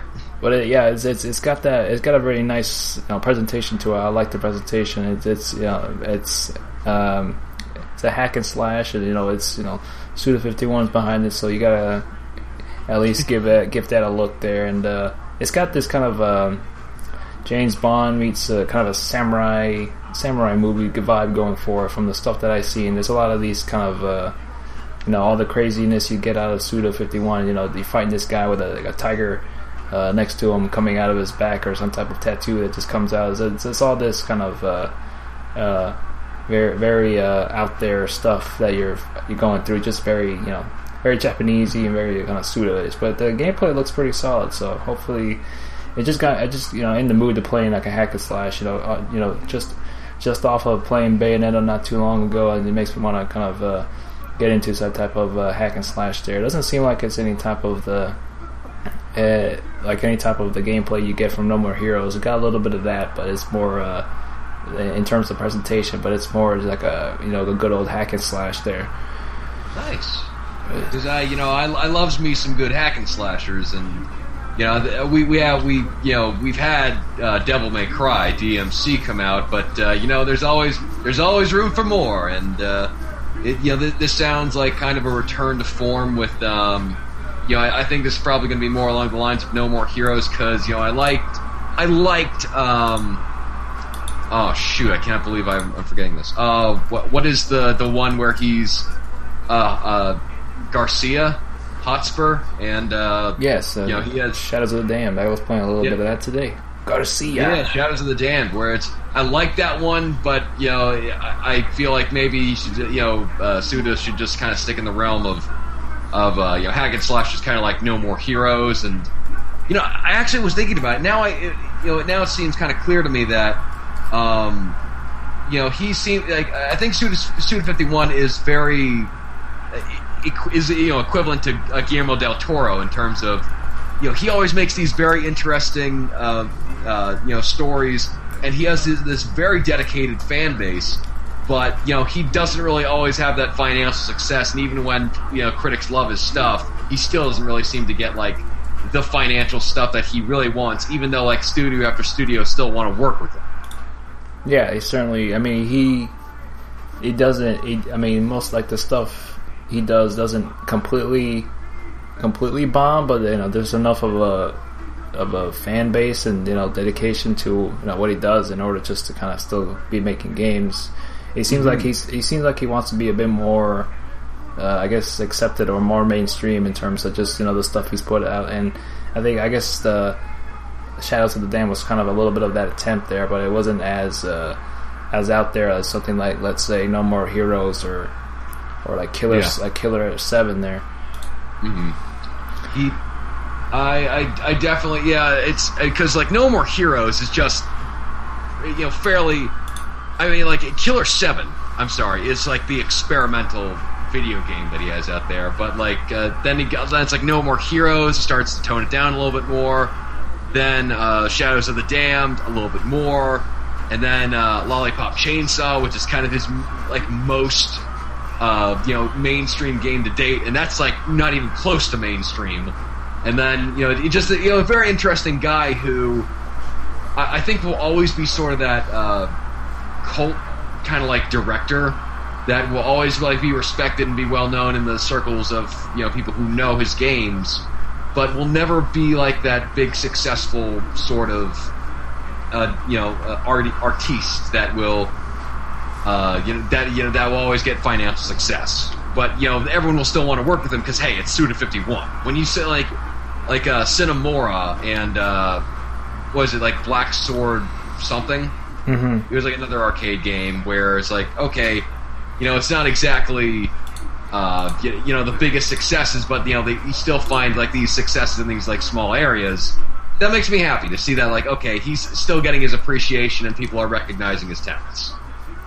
Yeah, I mean, from what I've seen so far, it looks like it's something I would probably enjoy. I mean, I'm a sucker for hack and slash, and just like it just looks really. It's very appealing to look at. It's like you're watching sort of like an anime, and just mixed in with this look of this cell shadedness. I'm a big fan of cell shade, so I mean, just on that alone is it's got me hooked. And the colors. Damn colors. And I gotta say, like, I think cell shading got off to probably the worst start in the video game world in terms of kind of get reach sort of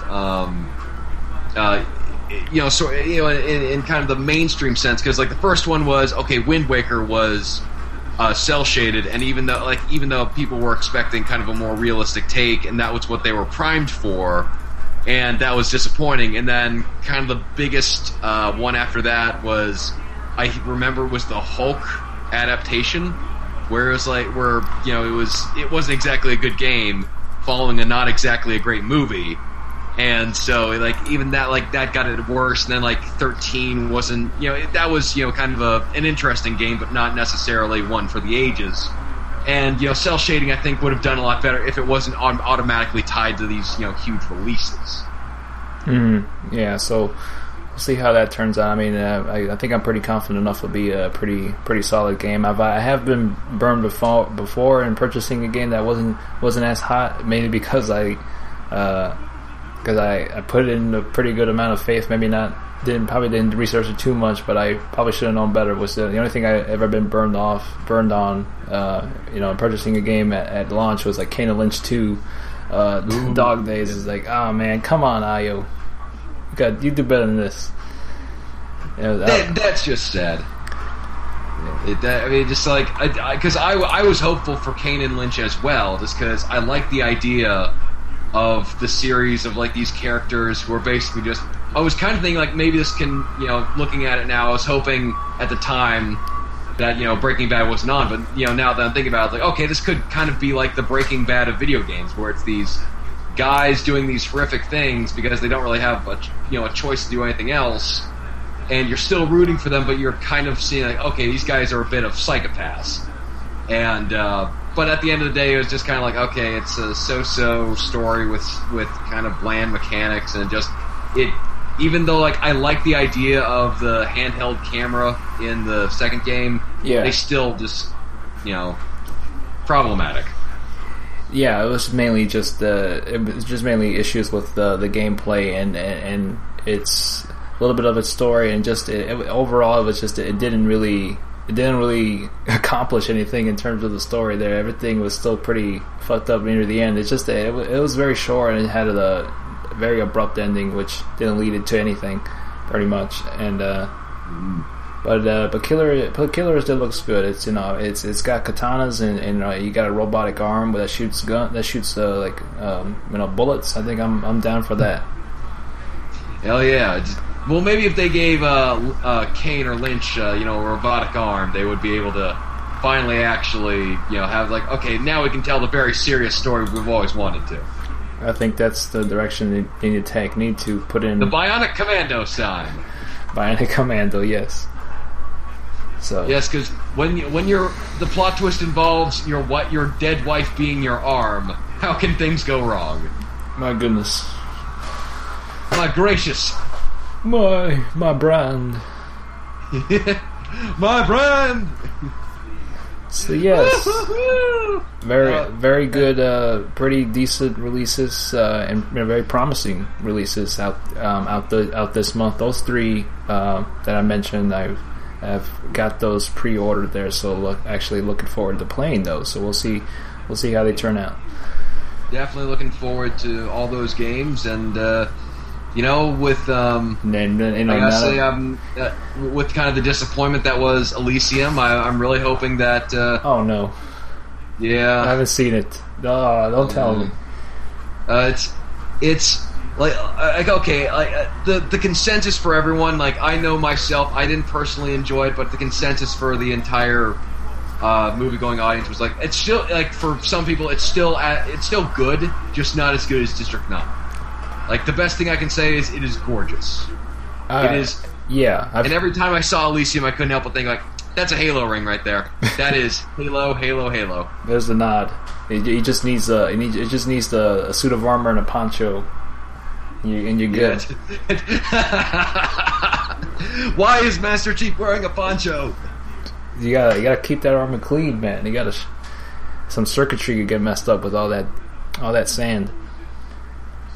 You never know, but yeah, I mean, I've heard a little bit. I haven't heard anything really about it. I've only read the little kind of overall sense. What am I saying? The overall kind of reaction towards it. How they put in a little bit of, I guess, people's overall reactions to it on Rotten Tomatoes. The only thing I read was that it's like it's a good action movie, but it doesn't really it doesn't kind of live up to I guess some of the little morality stuff that the District 9 put out there, or just kind of a bit more of the I guess, story elements there. If that makes sense. Yeah, no, it is. It's like the problem that I had with, I like District 9, and although I realize, like, okay, the antagonists were really Machiavellian in terms of how evil they were. Sure. Like, they're like, okay, it's like the big corporate guy and the big military guy, like, oh, they're bad because they like money and they hate happiness and stuff like that. It's like, okay, yeah, whatever. The thing, the real big draw of District 9 is the fact that you have a protagonist who is not exactly the nicest guy in the world, who you don't exactly feel sorry for, because, like, he's kind of an asshole when the movie first starts off, but he has some good qualities about him. He seems likable, but just his attitude towards kind of these innocent innocent prawns. Fucking prawns! But, he eventually learns and he grows, and, like, and there are just moments where he's cowardly and he's absolutely despicable, but eventually in the end he learns. It's like, wow, that kind of layering of the character is just great. And in this case it's more straightforward. It's more like, okay, here are the bad guys, here are the good guys. The die is cast, and it's obvious you're supposed to be rooting for Matt Damon's character, and it's not really that difficult to understand, but I just thought, like, okay, this is maybe, it kind of reminded me of Oblivion, where it's, not exactly the best follow-up to a movie that I was really, really jazzed up for, but it is, certainly not a waste of time. Yeah, I mean, I definitely get that. I'm sure it's not a terrible movie, but I guess there are certain sort of expectations you might have had in terms of what it was going to do in terms of, I guess, the storytelling medium in terms of a sci-fi film. I heard Oblivion was very, cookie cutter in terms of the sci-fi story it was telling. It's taking off inspirations from other films, but yeah, I see what you mean. It was something with Elysium was something that you sort of kind of a little bit excited to see if they were going to maybe do something slightly different in terms of the sci-fi medium, but it just seems like it was pretty straightforward, entertaining action film. Yeah, it wasn't bad, and it definitely had, it's definitely rated R for a reason. There are just some deaths in there which are just like, damn, this is like RoboCop level of blood, where it's like. There is one scene where violence ensues. I will not tell you what, but there's like a scene where I just go, damn! It involves a grenade, and how the entire sort of, I don't want to ruin it, but how the entire story ends with that one is just like, holy crap! I would just not even want to live through that if that is the case, if I ever had that. But just ooh, I see. It is damn. Just it is just there are just it is bone crunching in some instances where it's not, and it's not like one of those like cheesy Hollywood getting shot where it's like, oh, I've been shot, like look at this tiny little bullet wound to my chest. No, it's like, okay, your arms go flying out the window, your head gets smushed into 1,000 different pieces. That kind. It's like, remember District 9, how people blew up? Imagine that. Now imagine it with a very, very close-up camera. I pictured just the big hole left, in your stomach that from the Kung-Pao Enter the Fist, the Chosen One punched the guts out of someone. And left a big hole. That's basically what it is in some instances, where it's like, oh, why are you still standing? Just die. Please, just die. Stay down. You see, I could definitely get behind that and get excited to see that. A good amount of deaths that will make Paul Verhoeven proud right there. Yeah, like this is definitely, Neil Blomkamp was definitely a child of the 80s and of Paul Verhoeven's, movies, especially with, Starship Troopers and RoboCop and all these different films where it's like, okay, they're not afraid to show off violence, and they are not afraid to continually show it to you even after it has happened. Like, oh, please, it looks like I'm looking at tomato soup. Just like, please turn away. Goodness. Well, yeah, at least I'll have that to look forward to. Yes, it is that movie, and I don't know if you've seen Pacific Rim yet, but I still recommend that very, very heartily. Yes, I have seen Pacific Rim. Good flick there. I love that. I love that film. It's exactly what you'd expect. Good old. If you're a big fan of the good old Godzilla movies, not the one that came out in the early 2000s, whatever. That's a lot of fish. Well, that's a lot of fish. That famous line. And oh, Matthew Broderick, you are an Academy Award-winning actor. You. No, that was a good flick. And I don't know if you've seen the Wolverine, but I like that. I enjoyed that as well. I was pleasantly surprised by it too. I do kind of hope that studios do pay attention to the fact that the Wolverine, with the Wolverine, you could go much, much smaller with the scale and with the story, and make it much more personal, and not try to make it like, oh, they got to save the entire human race, because that's getting boring. And with Wolverine, it's not, it is big, high octane action, but it's still just like, okay, no, this is a personal story for Wolverine. And I hope they recognize that and do more of that, because I'm getting very, very tired of, okay, you gotta save the world. Because with Man of Steel, I just got incredibly, just over, just that experience where you just become numb to all the big action scenes, because they don't mean anything anymore, because you've seen all the big action scenes there possibly could be. Right. And the biggest action scene I would say in Wolverine is that badass, was the bullet train sequence. Mm-hmm. Where, but it's not like a huge part of the story, and the rest of the story is all about Wolverine trying to find his place. And I like that, and I certainly hope that, more studios take advantage of that. Yeah, that one was a good moment, especially, and the one that really got me, you know how they say that on the edge of your seat, definitely the one near the end, that one was really good. Yeah, and what I love about this movie as comparison to X-Men Origins Wolverine is the fact that they don't try to cram in every single mutant that they can. Like, oh look, it's this guy, and it's this guy, and it's this girl, and it's this girl, and it's this guy. It's like, nah, they just get the characters they need to tell the story, tell it, and then just say okay, we don't need anything else. Yeah, they're just kind of these no name. I wouldn't say no name, but just they're not from any of the past films or anything, but just just basically mutants there. But it's also not like fan favorites that they're just putting in there for cameo appearances. Right. Like who the hell knows about Viper? Like there's I challenge anyone to try to ask like an X-Men fan like who is Viper before that they researched it online, where it's like, okay, nobody knows who Viper is. And because of that, I like the fact that they're going for characters who actually fit the story rather than just, oh, okay, we're going to try to get as many geeks' butts in seats, and screw the rest of good storytelling. Exactly. Definitely worth checking out.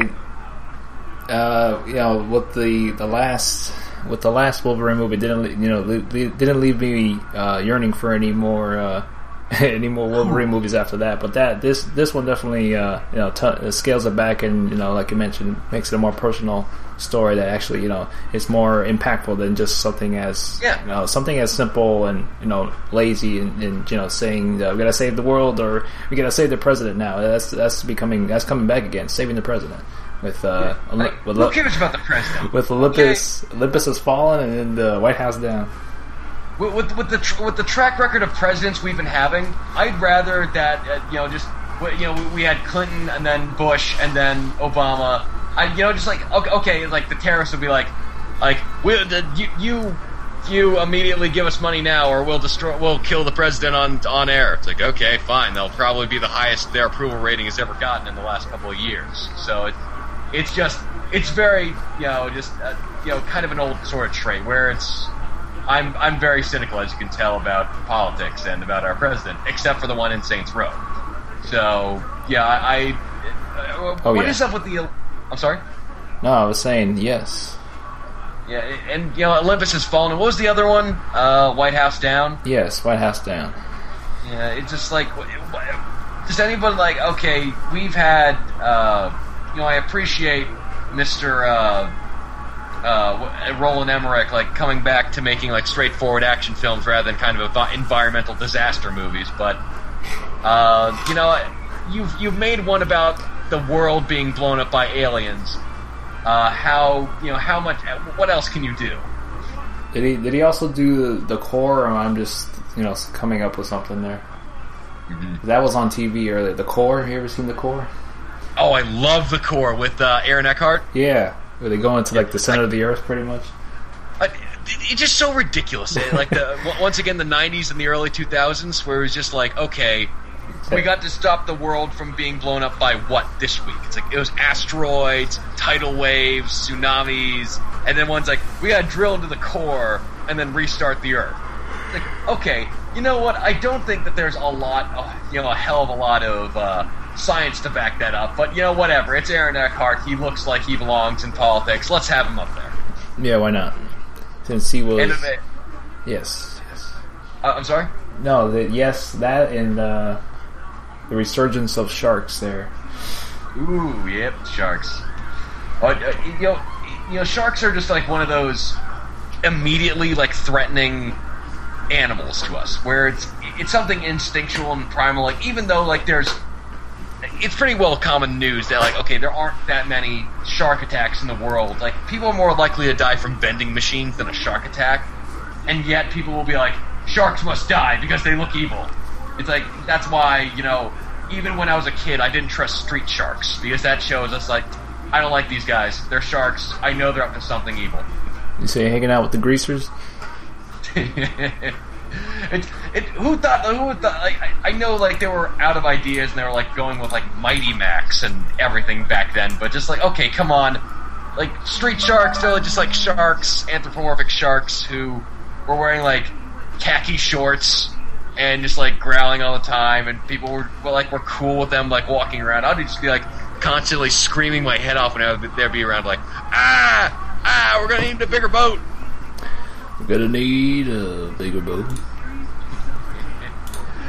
Sharks are weird because they're terrifying. So yes, like, I don't care if it's like the best movie in the world. If you make the protagonist a shark, I will not like it. We gotta make something that people will at least suspect to be very, very dangerous to the human race. Something like dolphins, killer dolphin movie. That'd be a twist. Nobody suspects the dolphins. You wouldn't expect it, so they'd be all nice and dolphin-like, and much like the cuteness that is Dolphin Boy from Friskadingo, and then you turn around and just they strike. Without warning. And dolphins are smart as hell.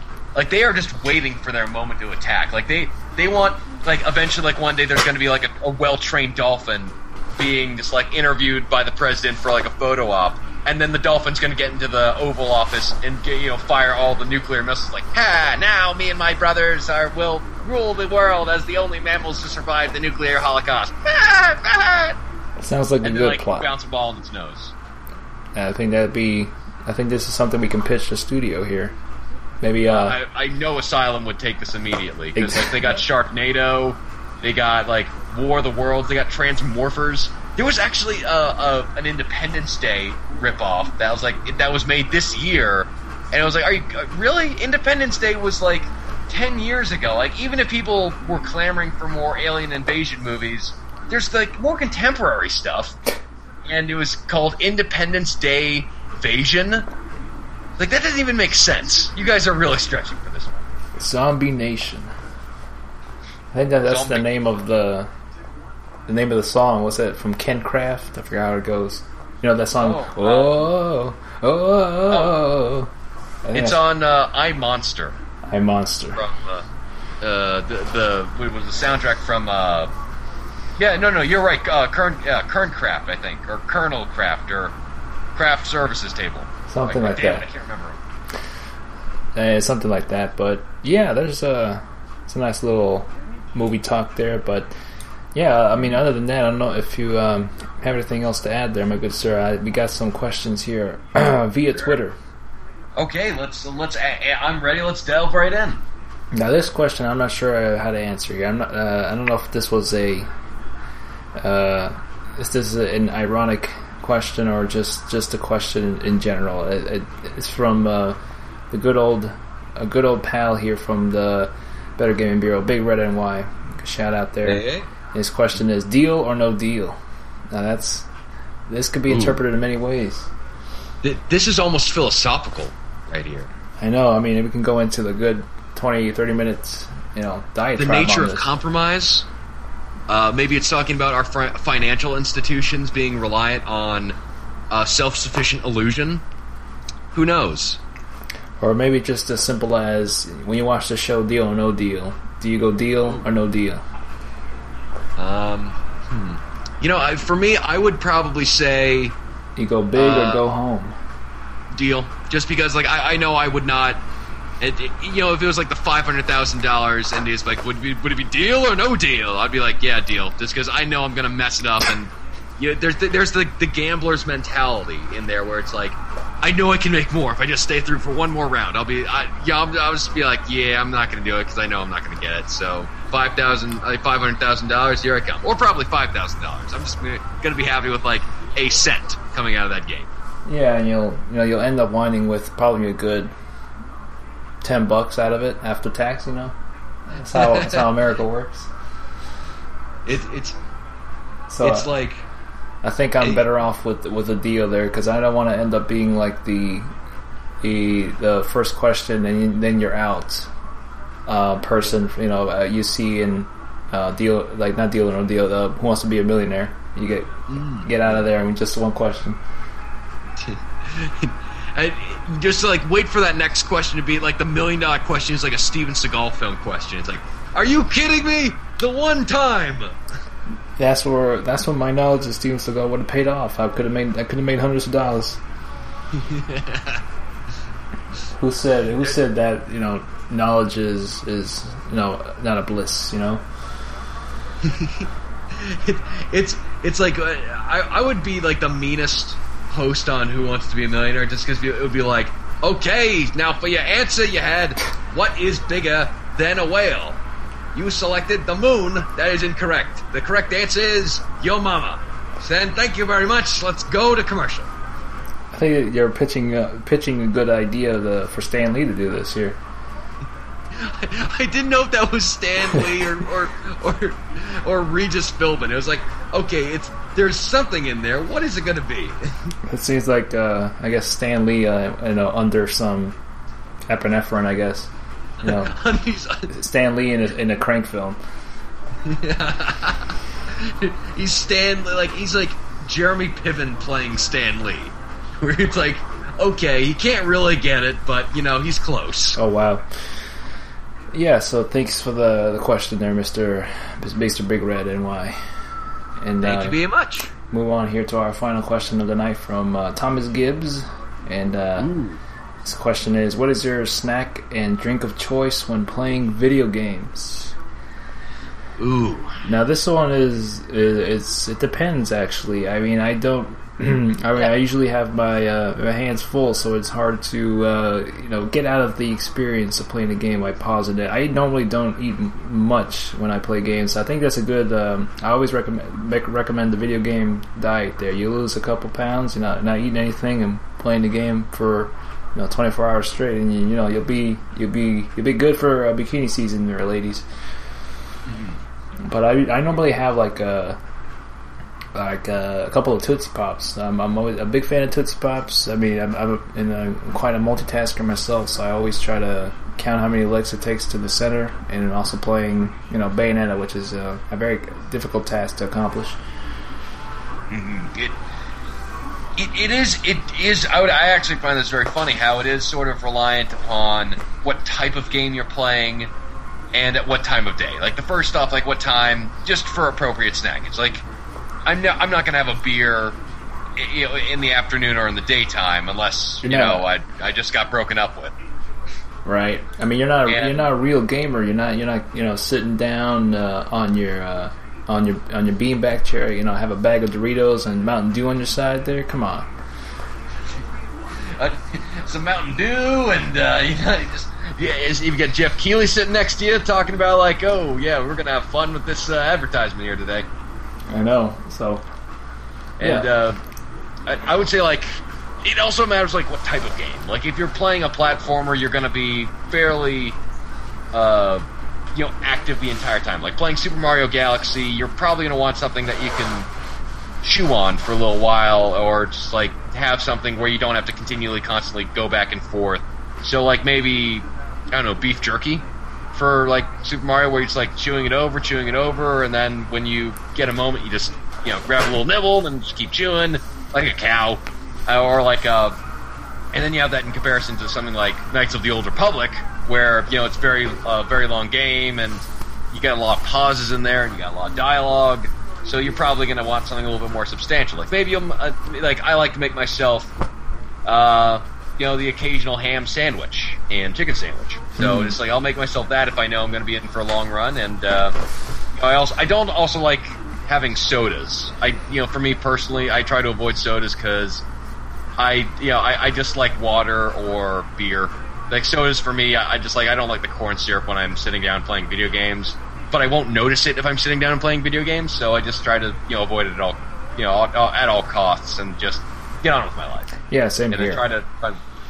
I mainly have water. Soda fills me up too quick, so I rarely have it. I only have it on like rare occasions, but yeah, I mean, it fills me up pretty quick, and I feel like utter shit after I let's say I have a burger and a soda with it, this big probably half a gallon cups of soda. So I don't feel as bad as if I just drink, eat it with and drink it with water. So less carbon dioxide in there, the better, I think. Yeah, and there's something about, like, soda, especially the diet sodas, that whenever I have them, and I don't really have, like, a good diet that for that day, I get the worst farts. Just like it feels like it smells absolutely terrible, even to me. Like, I feel like I have gastric distress, and part of my insides are boiling away. And just I have to understand the fact, like, okay, you know what, sodas are not good for me for this reason alone, but I'll still do it occasionally just because I guess I'm a masochist and just enjoy the pain that I go through of enjoying soda. Yeah, fuck diet soda, I say. Oh, apparently diet soda is, like, the worst that you can get. I don't know why diet soda is, like, heavily advertised, just because it has, like, sugar substitutes that aren't as healthy, as well as just that's my dog, he's barking. Hey, dog. I guess that's the regular sugars in the soda. Yeah, it's apparently it's worse for you if you try to mix drinks with it. It actually gets you drunker, and it's not actually entirely it doesn't even have a consistency with how drunk you'll get, so you're kind of playing a crapshoot with that one, right? And it's diet sodas are just that's the sound you will be making after a case of diet sodas, though. It's just a feeling after, really, pretty much for me anyways. But nothing wrong with a good old glass of water, or maybe a good old glass of beer. Glass of beer. Nice tall glass of beer. I'm never going to have one glass of beer there, man. That's my Boomhauer impression. I usually don't like to have a heavy beer when I'm playing video games. Like, maybe, I don't know, like I either like to have, like, one Blue Moon and be done with it, or right, or maybe a Lennenkugel. Just like a little something that's like a little freshening, a little delicious, a little bit of alcohol, like maybe Mike's Hard, but nothing like that intense. Nothing wrong with that. So that concludes our question segment here. And before we go, ladies and gentlemen, I gotta bring up this little discussion here. So not too long ago, if you're following my Twitter feed, the hashtag July 24th was very popular during that time. And what happened on July 24th? July 24th was the big old monthly. Let's see, we'll call it a kind of a pay-per-view match esque, sensation you get. Back in the good old days in the 90s when you still, if you had those, old-fashioned cable boxes, you try to get those big pay-per-views. That's what boxing was really big back then. So this, compared to that, July 24 was the what we call the fight night. We're going to be with doing this type of thing here. I was mainly our friends over at the Better Gaming Bureau had the stream going on, and we been setting this up for a while and hyping it up. So it was mainly the two fights that consisted there was, me and Christian from the Better Gaming Bureau in a fight of Mortal Kombat, the fight of wits, the fight of skill and other might there, where I came out victorious there, 4-2. It was best of seven in Mortal Kombat there with my combination of Striker and who was it? It was Striker and then some other character there with the. God damn, I forgot the name now. But yes. Oh, what did he look like, or what was his special move? It was a ninja. Ninja looking. Ooh, you're gonna have to be a little bit more specific. Ninja with force powers. Ooh, Ermac?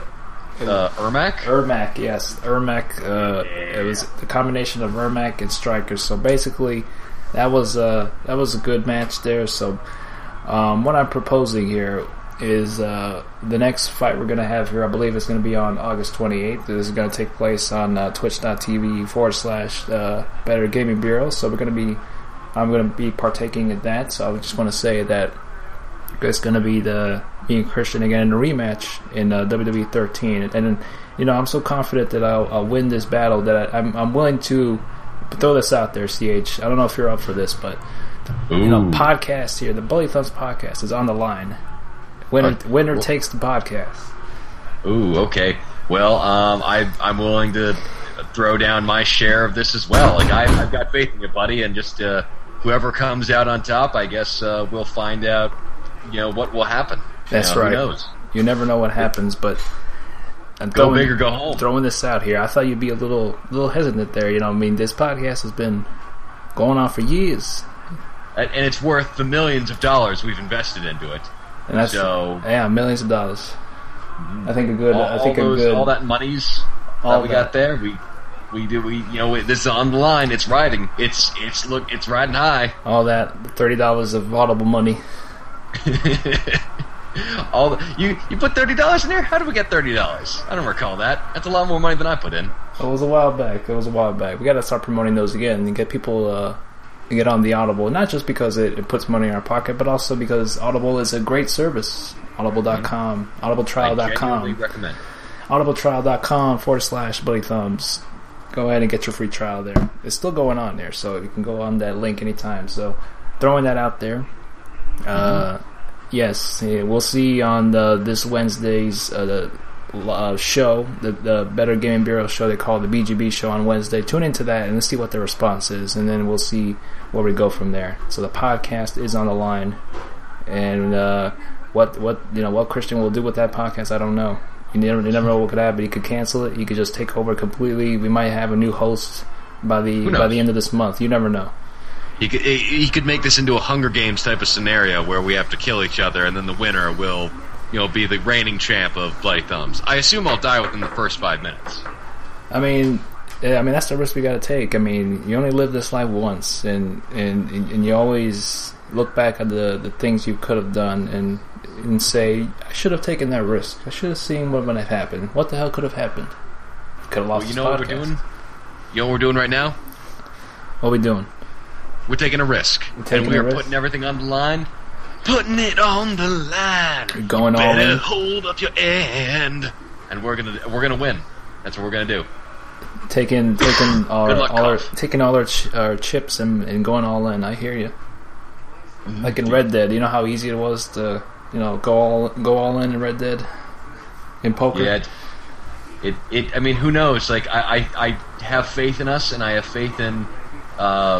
The heart of the cards, and that we will win, and that we will emerge victorious. Yeah, like Kawhi. And I don't think they'll stand a chance. Yeah, like Kawhi's, Yugi Moto once said, you gotta believe in the heart of the cards. That's all it's all about. That's our generation's Gandhi. Exactly. Figured I'd bring that up. We'll keep it. We'll keep you updated on that, and just we'll see what happens. So tune in later on to their show this Wednesday on the twitch.tv there. I'll go ahead and put the link in the show notes, but it's a lot easier just to go onto their website, bgb.com, and you'll get all that good info there from that website, and we'll see what happens. We're gonna go ahead and they're take gonna this go risk. down, brothers. They're gonna go down like a Titanic. You They better shall. watch out. We shall destroy them. Or like as every single other NPC in Mass Effect 1 would say, I will destroy you! And we will destroy them. Yes, exactly. So, other than that, any final words, CH, before we go ahead and call this show a wrap? Be nice to each other, and the big ladies need loving too. I couldn't say it better myself. Thanks all for listening. This has been episode 141 of Bloody Thumbs Podcast. As always, you have yourself a wonderful week, and you already know the links, so we'll go ahead and just skip all that jazz here. And most of the links that we usually will bring up and provide you will be in the show notes, so you can go ahead and take a look at those show notes. And you all have a good one, and I'll be signing myself out right now. Bye-bye, everyone, and we love you very much, and see you next time.